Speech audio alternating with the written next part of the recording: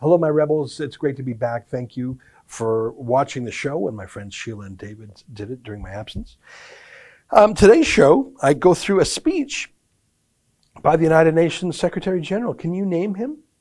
I bet you can't, and I'm not being mean to you. I mean, why would you? Why would you name such a unelected, unaccountable foreign person why would you name him? Well, the answer is because he probably has more power over you than 9 out of 10 elected officials in your own country. So that I'm going to go through his speech on censorship. I think it might make your hairs on your arms stand up. Before I get there, let me encourage you to get the video version of this podcast. It's $8 a month. You can do that at therebel.media/shows. And for $8, you get the video version, you get Sheila Gunn Reid's show, David Menzies' show, and you get the satisfaction of helping the Rebels stay financially strong. All right, folks, here's the show. You're listening to a Rebel Media podcast. Tonight, the United Nations unveils its massive new project to combat hate speech, which includes speech against UN programs. It's June 26th, and this is the Ezra Levant Show. Why should others go to jail when you're the biggest carbon consumer I know? There's 8,500 customers here, and you won't give them an answer. The only thing I have to say to the government about why I publish it is because it's my bloody right to do so.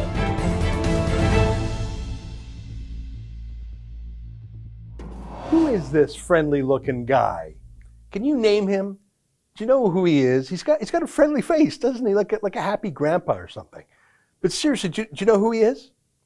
Here's a hint. He has tremendous power over you.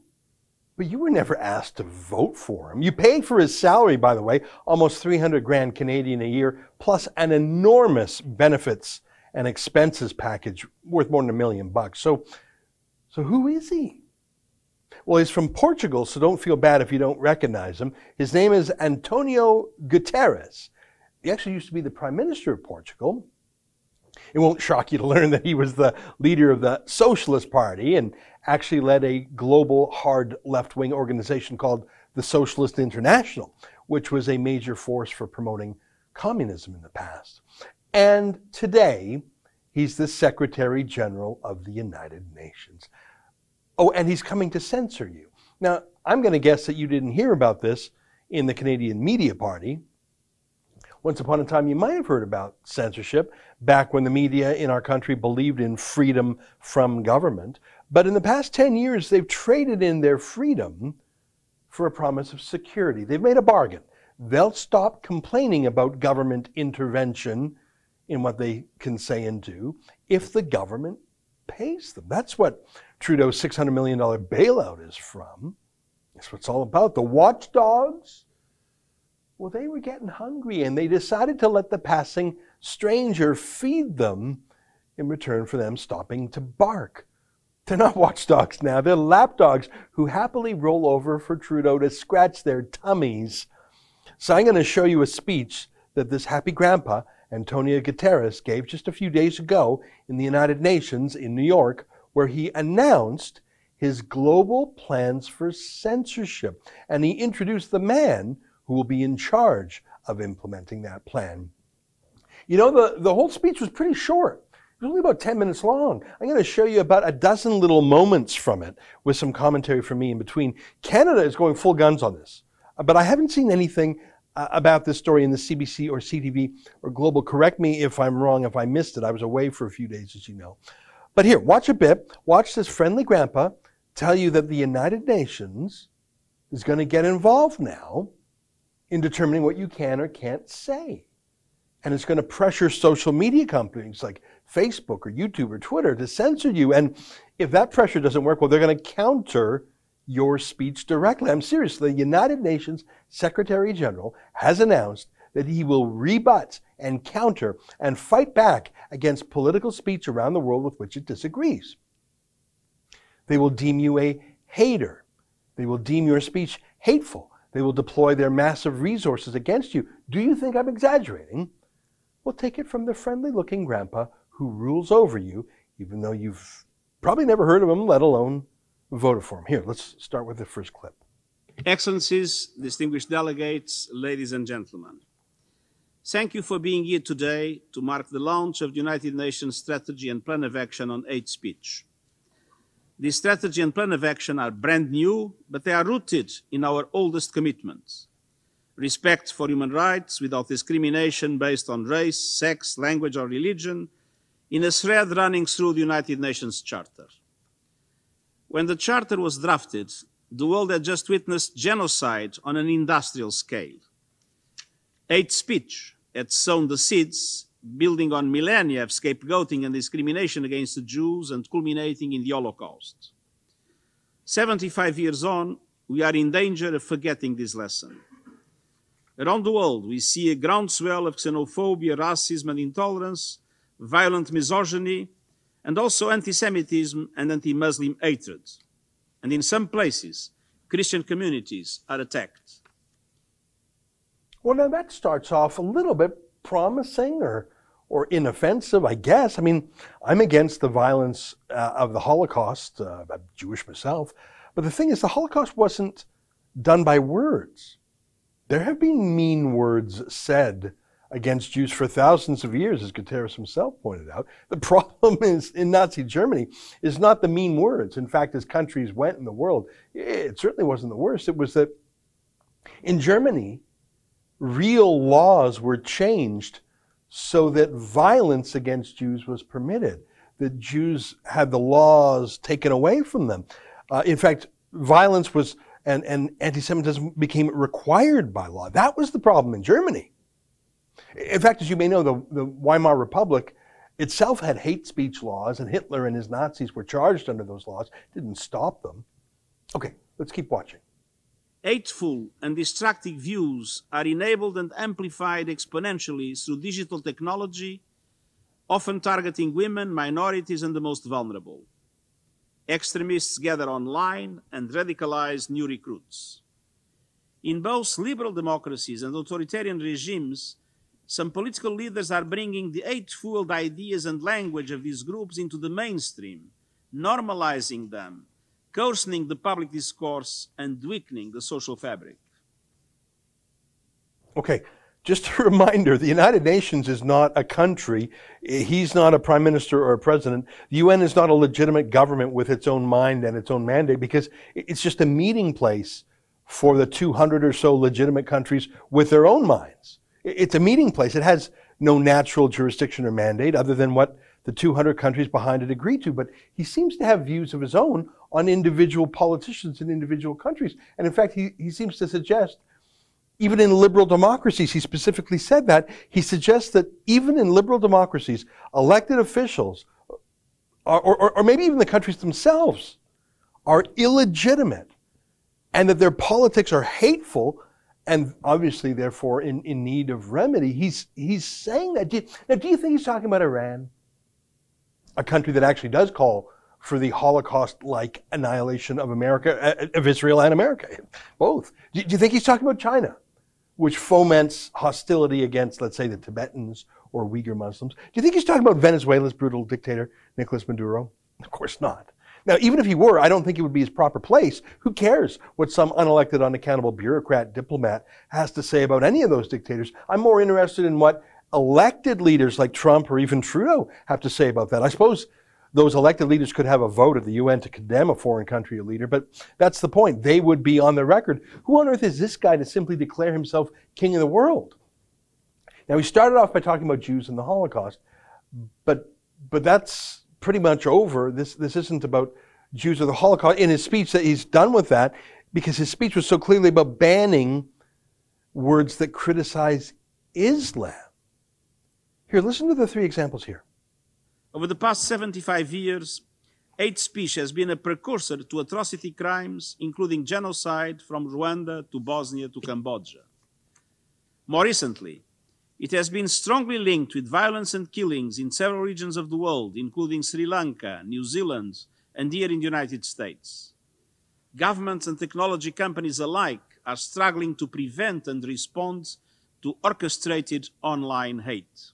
Again, he says speech is a precursor to violence. The opposite is often true. In fact, people can vent their grievances and frustrations like a safety valve, get their concerns aired, maybe even have their concerns addressed, maybe participate in a public debate, maybe change some minds, change the system, or maybe have their own minds changed, but at least they'll know they were heard. I put it to you that it's the absence of free speech that's the precursor to violence, because people with deep grievances feel they have no other alternative. But he comes back to those three examples again. Here, take a look at that. He really emphasizes this. Take a look.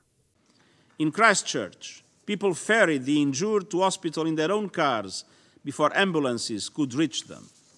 In Sri Lanka, the Muslim Council called on the faithful to help the Christian brothers and sisters affected by the Easter Sunday bombings. In Pittsburgh, members of the Muslim community organized to help the victims and survivors of the United States' worst anti-Semitic attack. We all need to do better at looking out for each other. And this strategy sets out how we, the United Nations, can play our part. But those three examples are New Zealand, Sri Lanka, and the USA. In the first one, an extremely rare terrorist attack by a non-Muslim against Muslims. The second, a Muslim terrorist attack on Catholics in Sri Lanka. Much more common, a daily occurrence actually.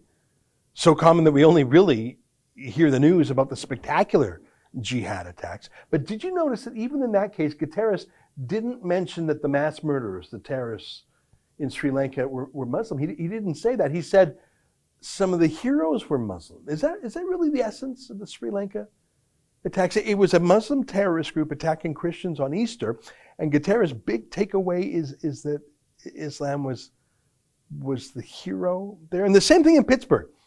Nothing to do with Muslims. A non-Jew attacked Jews in a synagogue. All right, terrible. And the UN's big takeaway is that the Muslims were the heroes of that story. I'm not saying there weren't righteous Muslims who helped out in these cases, but is that the chief salient characteristic of all three of those attacks? An attack on Muslim, an attack on Jews, an attack on Christians, but in every case the victim or the hero is Muslim, never a perpetrator, only the victim and the hero. Isn't that odd? Given that we're living in the era of a global jihad, and isn't that odd given that we're talking about hate speech, which is not just prevalent in the Muslim world, it's the norm, it's ubiquitous, it's assumed. Isn't it odd that in a speech about censorship and hate speech, Islam, which is a doctrine that has within it the idea of the jihad, that contains within the Quran a justification for violence, at least according to a dozen terrorist groups from ISIS to Al-Qaeda to Hamas to the Taliban who rely on the Quran's verses for their authority, that's the one religion that specifically is excused from this censorship project. How did that happen? Well, easy. We're dealing with the UN here. The largest voting bloc in the UN, at least since the end of the Cold War, is the Saudi-led 57-country Organization for Islamic Cooperation. 57 countries. It's enormously powerful. When I visited the UN building itself, look at this. Can you look? They splash. This is sponsored by Qatar. The Arab countries splash their cash around so crazy at the UN, it makes Trudeau look like an amateur. Qatar sponsored, they sponsor ISIS.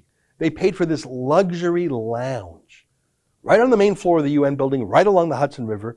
It's like a luxury condo on the most prime piece of real estate in New York, and Qatar just paid for it at the UN, which really means they're just buying the UN as they buy so much else, like the Soccer World Cup to ads everywhere. It's, ISIS. So yeah, that's why. Let's watch some more. As new channels for hate speech are reaching wider audiences than ever at lightning speed, we all, the United Nations, governments, technology companies, educational institutions, need to step up our response. The United Nations strategy and plan of action we are launching today is an ambitious program to coordinate efforts across the UN system to identify, prevent, and confront hate speech using all the means in our power. Use all the means in the UN's power to combat hate speech. The UN has 44,000 staff around the world. Can you believe it?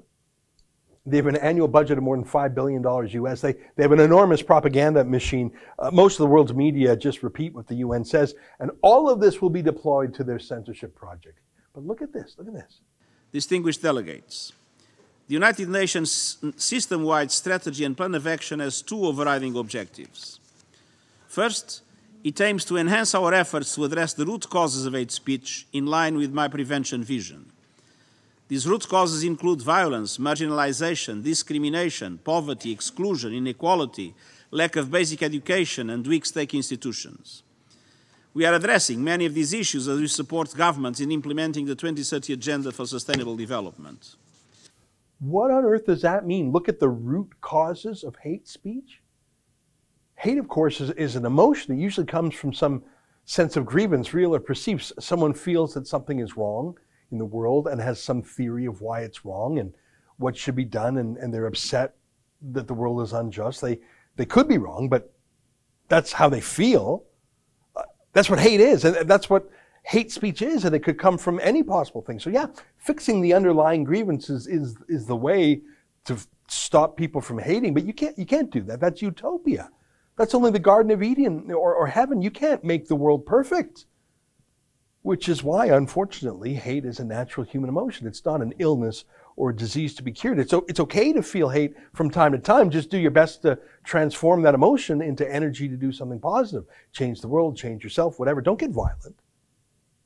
Just saying you're going to fix every underlying grievance in the world, well, yeah, good luck with that, especially since any two people can have mutually exclusive grievances and hates. I mentioned a lot of terrorist groups, their grievances that the world does not live under Sharia law, does not have the Quran as the only source of legitimacy. They want to end civil nation states and replace it with a religious caliphate. And ISIS actually did that for a while. So you can't reconcile those grievances with the grievances of the rest of the world that would hate living under Sharia law. You can't solve it, folks, at least not immediately top down with a UN program, especially one that's dominated by the 57 Muslim countries at the UN, which brings me to the next clip. Take a look.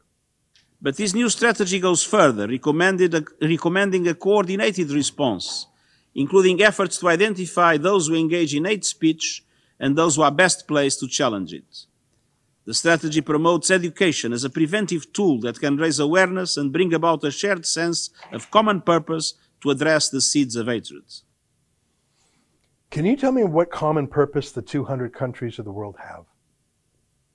Tell me a common purpose. You can't find a common purpose in all of humanity other than in the most generic, meaningless statements. We all want to be happy. We all want to succeed. Yeah, at that Trudeau level of vacuity, but once you start getting into any details, we just disagree. Not just countries disagreeing with each other, but disagreements within countries, within cities, within families. It's life. Democracy and free speech are a way of dealing with things, compromising. Censorship is the opposite, which is why none of this makes sense. Take a look at this. The second overriding objective is to enable the United Nations to respond effectively to the impact of hate speech on societies. The recommendations include convening individuals and groups with opposing views, working with traditional and social media platforms, engaging in advocacy, and developing guidance for communications to counter hate speech trends and campaigns. While digital technology has provided new areas in which hate speech can thrive, it can also help to monitor activity, target our response, and build support for counter-narratives. So they're going to convene debates of opposing views. So is China or Iran, where opposition political views are banned, are they suddenly going to let the UN convene a debate there? No, don't be ridiculous. Because this isn't about targeting real tyrants like that. It's about censorship of the West. He said liberal democracies in his first minute. He specifically is worried about people who criticize Islam. Working with social media companies, as he said, that means pressuring them to censor on the UN's behalf. Monitoring activity, that's a nice way of saying the UN's going to spy on you, probably with the help of those same tech companies. Build counter narratives. What does that mean? That means they will denounce people they disagree with. That's what that means. They'll fight you, smear you, denounce you. You, as if that's what the UN was built for. The UN won't denounce Iran, the country, or China, the country. China actually has a built-in veto at the UN Security Council, just like Russia does. The UN doesn't have the courage to take on China or Russia, but they'll denounce you, a person, a website, a blogger, a citizen with a Facebook page, but mainly they'll pressure tech companies to do it for them. It's much cleaner that way. New forms of self-policing by social media platforms and the commitments included in the Christchurch call are another welcome development. Yeah, that's already started. The self-censorship by media companies already started. Twitter, for example, obeys the censorship demands of the government of Pakistan. I myself have had tweets deleted by Twitter who send me an email saying that they're acting at the request of the Pakistan government. A Muslim extremist government, a hotbed of terrorism, is censoring now. Look at this. Our action plan goes beyond New York. It includes ways in which country teams and missions around the world can take action to defend the truth and counter hate speech. What does that mean, the UN is going to defend the truth? Do you think the UN knows what the truth is, has a monopoly on the truth? Do you think that even a democratically elected, legitimate government anywhere could say that, could tell you what the truth is, truthfully, and be counted on to do that? If you wouldn't trust an elected politician to be the arbiter of what's true, in your own country, to be able to define what is true and what is false, why would you let an unelected group of diplomats dominated by 57 Muslim countries do that? Is the truth according to the Quran? I want to know, because that's the focus here, the truth. But just for a minute, to debate him on his own terms. Can the truth be hateful too? Can the truth be hate speech? I mean, the truth can cause us to have feelings of hate, or the truth can be spoken with your mouth when hate is in your heart. What does one actually have to do with another? If the UN is now defining what is or isn't true, are they just automatically deciding that everything else they don't think is true is hate? I think they are. Next clip. United Nations agencies and offices have pledged to enhance their cooperation based on the commitments set out in the strategy. And I've also asked them to prepare their own plans aligned with this strategy and in coordination with my special envoy for the prevention of genocide. So this is just the warm-up here. This is just the appetizer. Other plans are coming too. And somehow you tweeting something about Justin Trudeau or Brexit or Donald Trump is linked to genocide? I guess it's easier to take you on than to take on China in Tibet or Turkey for its real genocide of Armenians. What's the genocide guy got to do with censorship? But that special envoy, who is he? He's this guy, Adama Dieng. I know you've never heard of him. He's from Senegal. Yeah, not exactly the crucible of free speech. Here's a quote from Freedom House, an NGO that monitors freedom around the world. Here's what they have to say about Senegal. In June 2017, the National Assembly passed a new press code that had been debated for 8 years. The move was met with concern from press freedom advocates. Under the code, criminal defamation laws remain in place. The punishments for violations were increased. The government can ban foreign news sources, and press outlets can be shut down without the approval of a judge. The new press code also allows the government to block access to internet content deemed contrary to morality. So, yeah, it's not quite as oppressive as China or Iran, but pretty bad. The country gets 2 out of 4 for press freedom. I think this guy is actually the perfect fit for this UN censorship project, don't you? Just a little bit more. Take a look at this. Addressing hate speech should never be confused with suppressing freedom of expression. The United Nations supports all human rights, including the freedom to seek, receive, and spread information and ideas of all kinds, as set out in the International Covenant on Civil and Political Rights. Addressing hate speech does not mean limiting or prohibiting freedom of speech. It means keeping hate speech from escalating into something more dangerous, particularly incitement to discrimination, hostility, and violence, which is prohibited under international law. We should treat it like any other malicious act by condemning it unconditionally, refusing to amplify it, countering it with the truth, and encouraging the perpetrators to change their behavior. So you just heard his definition of free speech. Oh my God. So he's going to enforce freedom of expression by leaning on social media companies, by calling people he doesn't like perpetrators who need to be denounced, by countering private voices, by smothering, attacking, denouncing, denormalizing opposing views. We have already tasted this. The UN has barred us here at The Rebel from attending UN conferences as journalists. That's what they mean. That's just their starting point before they unleashed all this. Again, you won't see hate speech from the left countered. You won't see Islamic hate speech countered, radical sermons in mosques countered. This is about stopping criticism of the philosophy, the religion called Islam. Take a look. Hate speech may have gained a foothold, but it is now on notice, and we will never stop confronting it. As we see time and again, people everywhere value their common humanity and want to help each other out in a crisis. In Christchurch, people ferried the injured to hospital in their own cars before ambulances could reach them. In Sri Lanka, the Muslim Council called on the faithful to help the Christian brothers and sisters affected by the Easter Sunday bombings. In Pittsburgh, members of the Muslim community organized to help the victims and survivors of the United States' worst anti-Semitic attack. He comes back to that. He's come back to that several times. All Muslim examples. Look, but I appreciate this honesty from Adama Dieng. He admits, his genocide guy, he was up next in the speech, he admits that the UN has no definition of hate speech. And that's why they're so excited. That's why they love it so much. They can make it anything they want to make it at any given moment. Take a look at him. This has not been an easy task, especially considering that hate speech is a very gray area for which no international legal definition exists. However, UN entities in their respective mandates and programs, in one way or another, have been working to address this growing concern. I guess they have some sort of definition, though.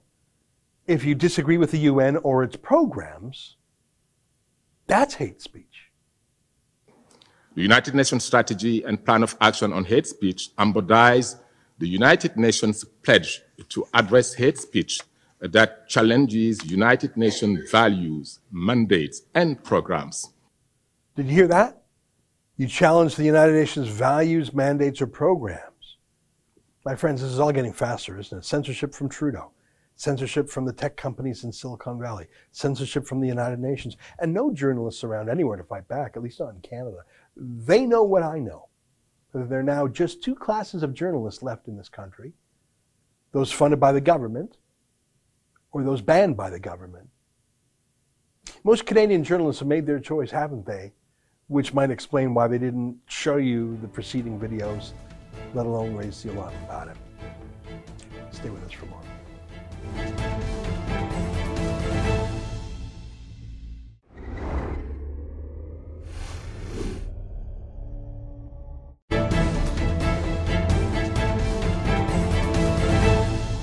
Hey, welcome back. Well, I was away for a week, taking a bit of a break. It's great to be back, and we've got a very busy season coming up ahead. Sure, it's the summertime, but before you know it, Labor Day is going to be here, and of course, the federal election. Well, one of the fellows on our team who's been flying around stinging Liberal MPs like a bee is our friend Cian Bexte, who happens to be at our world headquarters here in Toronto today. Cian, great to see you again. Welcome. Good to see you too. Well, you've been flying all over the place, and you've been doing some great videos scrumming politicians and just asking them questions that the mainstream media doesn't. You called it a game show once. I'm just going to ask questions the mainstream media won't. It's amazing to me that no one does that to candidates on the left. Right-wingers get scrummed all the time, but not left-wingers. Well, and I find that when you do it like this, when you ask them questions, well, first off, I do it mainly because they won't let me into the press conferences. But also, it's a unique opportunity to get really candid responses. Responses that aren't scripted by the Jerry Buttses of the world. So when you see Selena Chavez freaking out at me, you really see the real side of her. Yeah, and I think, and I'll show that clip. In fact, let's just show that clip right now. We'll come right back. There's something I want to say about it here. Take a look at this. This is what, like last week or 10 days ago in Ottawa. Take a look. Do you forgive Justin Trudeau for yelling at you? I decide what I decide to do when I decide to do it. And do you forgive him? I decide what I decide to do and when I decide to do it. Why can't you tell me if you... We could do this all day. Sure. But until you get to your office. No, you could keep going. You could keep going. Do you forgive him? I really have nothing good to say to the rebel. So I'm not sure why you're entertaining this line of questioning, but you can go ahead. Just wondering if you forgive someone who verbally assaulted you. Anyways, have a good night. Thanks for chatting with me. Are you done? Oh, the big guy's here and you're done. I can keep coming. Did you just call me a pussy? Darn right I did. What I think we saw there was not just that she is a little bit crazy. And I always thought that Justin Trudeau truly did mishandle her, mistreat her. That could be true, but now I realize that maybe there's another side of the story. I think she's a little cuckoo. And I certainly can see that she's quick to anger, quick to profanity. It took you like 90 seconds to get under her skin just asking a legit question. I don't think in her 4 years as an MP, she has ever been asked a probing question at all. Yeah, I don't think so either. If you just go on Twitter or Google and look her up, you can't see any sort of candid or really any reporter asking her significant questions until she came to the spotlight when she started tweeting about Maxime Bernier and saying he was a racist. But even then, I mean, the questions put to her were very gentle. Now, you've been doing a lot of great work scrumming Canadian politicians, but this morning you were in Washington, D.C., going after a congresswoman that I think a lot of Canadians have heard of. I mean, there's hundreds and hundreds of congressmen and women, and I don't think most Canadians know most of them. But an interesting and I think odious congresswoman is Ilhan Omar from Minnesota. Let's start with a clip of you asking her some questions about a week ago. Let's take a look at that. Could you tell me, do you agree with AOC that ICE is running concentration camps on the border? There are camps and people are being concentrated. This is very simple. I don't even know why this is a controversial thing for her to say. We have to really truthfully speak about what's taking place. And this is why it's really important for us to abolish ICE and make sure that we have an agency that is accountable to the people, that is dealing with the situation in a humane way. There's no way that we can allow for kids to be caged in this country and children to be separated from their families and people being terrorized in their communities. Is it fair to... We have to make sure that we are calling it out, and I am 100% with Alex. She was pretty chatty there. I mean, you had asked her about Alexandria Ocasio-Cortez comparing U.S. immigration detention facilities to the concentration camp. This Somali extremist loved that comparison. Oh, absolutely. She said, and I didn't quite understand her logic, she said people are being concentrated and they're in camps, therefore it's a concentration camp. She illustrating a terrible understanding of what the Holocaust was, and that's at best. And at worst, it shows that she is just blatantly anti-Semitic. I think she loves the idea of making the idea of a concentration camp banal. Not only does she insult America, which she hates, but she devalues what happened in the Holocaust. She's normalizing that and denormalizing America. I think she knows exactly what she's doing. Now, since then, that was about a week ago, you went to Minnesota and you talked to some of her constituents, and I got to say, they look the same, they sound the same. I think she is from a very crazy place. Let's show a clip of that. Here's Ilhan Omar, not her herself, but her voters. Let's take a look at that. Are you a supporter of Ilhan? Yeah, I am. Big time. One of the things that she said is that Israel is hypnotizing the world, or has hypnotized the world. Do you agree with that statement? We have different issues, different beliefs in when it comes to Israel. Because the world is hypnotizing about Israel. That's what I believe. It's not only Israel hypnotizing. It's like the whole wide world don't see what they're doing. So I agree on her 100%, if not more. Everybody who's wise, who's intelligent, sees what's going on. They are taking over, they are destroying, they are killing, and no one says anything about it. Luckily, I'm not a politician, so nobody can blame me. I'm a normal citizen in... You put to them some of her crazy anti-Semitic tweets about Jews controlling the world, Israel hypnotizing the world, and they said, yeah. Yeah, I mean, they were completely on board. I didn't think as a Canadian, I didn't understand how someone like Ilhan Omar could get elected, someone who hates the United States as much as she does. But then I realized that there's this enclave of voters that she has been relying on to get her elected, and they are just as anti-Semitic as her. Now, I'm not saying that every Somali in that community is anti-Semitic, but there was a surprising amount of people who were really concerned with whether or not I was a Jew. You know what? They're coming from a place, Somalia is 99% Muslim. They've never met a Jew. There are no Jewish Somalis. All they know about Jews is part of the Islamic propaganda, terrorist propaganda, maybe what their own dictatorship says, the external enemy, the eternal Jew, who's meddling with things. And so it's not like, I don't think that Ilhan Omar had any real life dealings with Jews until she got to Washington. I don't think that her constituents have. I think they just think Jews are evil, and no one deprogrammed them before they brought tens of thousands or hundreds of thousands of Somalis from Somalia to the United States or Canada, I don't think anyone bothered to check if we're bringing in absolute kooks. Well, I mean, there was the one person I talked to, and we should probably throw to it. It's a video of me interviewing this man on a bench, and I'm asking him what he thinks about Ilhan Omar possibly marrying two people at the same time. Is polygamy and bigamy a common thing for them? You might want to take a look. Let's take a look at that. The Quran tells me you can marry one woman if you are efficient to manage them and be very justice to all of them. Here we have, you can marry one woman. In America. And you have a lot of women unmarried. Women are more than the men. So where they can get a man? They marry each other? No. The women? Yes. Women marry each other? Yes. Here. You think women should marry each other? No, here. Yeah. Women are more than the men. Yeah. Like in population, there's more. In population. Yeah. So if one man is one woman, what about the rest of the women? Where they can find a man? Do you think? Would you rather? It should be open that the man should marry more than one woman. Yeah. So that they can cover this efficiency. Ilhan Omar, are you a fan of her? Do you support Ilhan Omar? In which way? Omar, she's Somali. I have to. Yeah. He ended that off by saying he voted for her because he was Somali, or because she was Somali. These people, they're voting on identity. They're not voting on policy, and it really shows how scary American politics is getting, especially in the 5th District of Minnesota. Yeah, it's really bad there.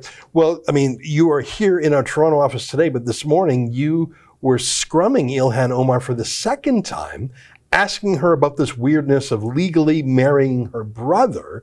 I don't think they consummated the marriage. I think it was just an immigration fraud, a tax fraud. It was just trickery. They come from a low trust society, Somalia, where you lie as a matter of course because you're in a failed state. If you don't rip off your neighbor, he's going to rip you off. They come from an ultra low trust society into a high trust society, and so they're gaming everything. Marrying your brother is a whole other level. Let's take a look how that went. You just accosted her on the lawn. Take a look. Ilhan, if I could get a moment of your time, could you tell me why you filed illegal tax returns in 2014 and 2015? On the Ipswich committee? Can you tell me definitively or not, is Ahmad Elsi your brother? For the markup? Yeah. Is he your brother? We're in the middle of the legislative briefing.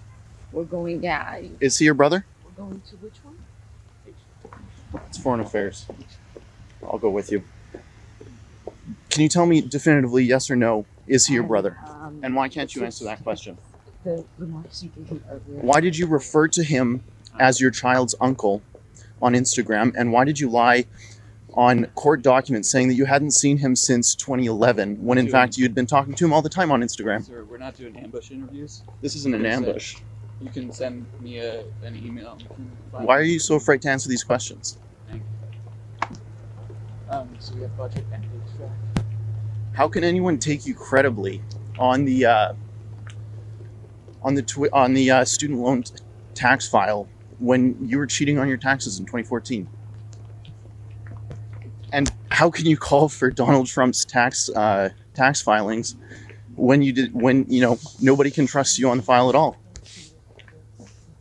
And why are you scared to answer the questions? Excuse me.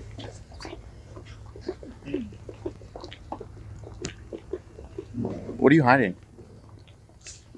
Trying to find my phone at the moment. So that you can go on Instagram and talk to your brother? I got to tell you, if someone asked me, did you marry your sister? I'd laugh because it's just such a shockingly absurd thing. And if they said, no, seriously, did you marry your sister? I'd say no. Stupid question, or no, what are you, weird? Like it's just such an absurd thing, and you just answer it in 1 second. There's no explanation. There's no yes with an explanation. It's just yes or no. Yep. And the fact that she will not answer that is so I'm cringing watching that. Like, just say no. Come on, this can't be true. Well, it's obviously true if she can't say no. Yeah. I'm at a loss for words at what she couldn't defend herself in any way whatsoever. And you're right. If it was false, you'd say it's false. Yeah. Well, you'd say that's a ridiculous question, and then if you were pressed, you'd say no, of course not, and you'd be done with it. It's obviously true. Well, listen, Keane, I think you're doing a great job. It's nice to see you passing through Toronto here because you're flying around everywhere. Tell me, do you have any other stories on your radar screen in the days ahead, or are they sort of a surprise? I don't want you to give away anything if you need the element of surprise like you sort of did in Washington today. Well, one story that is totally public is the garbage ship. It's coming in on Saturday, fingers crossed. I'm really excited to greet the SS McKenna in the port of Vancouver. It depends, like, you never know how fast ships are going to go, so it could be a little bit earlier, it could be a little bit later.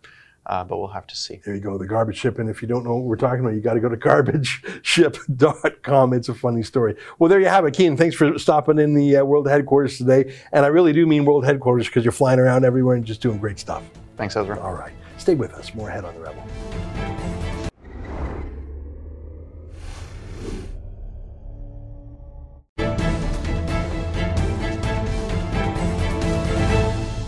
Hey, welcome back. Well, thanks for letting me get back into it. I don't know what you thought about my video today of the UN Secretary General basically announcing a new censorship war, and his deputy, the fellow from Senegal, saying we don't have a definition of hate speech. It's basically speech that we hate.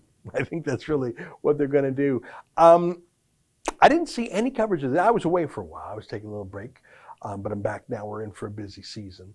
I really think censorship is the issue of our age, especially in Canada at this moment. I think Trudeau wants to censor any critics, and I think south of the border, the tech companies want to censor Trump. I frankly don't see any of the Democratic presidential nominees looking strong against Trump. Joe Biden, I know he leads the polls. He looks old and wobbly and the opposite of fresh.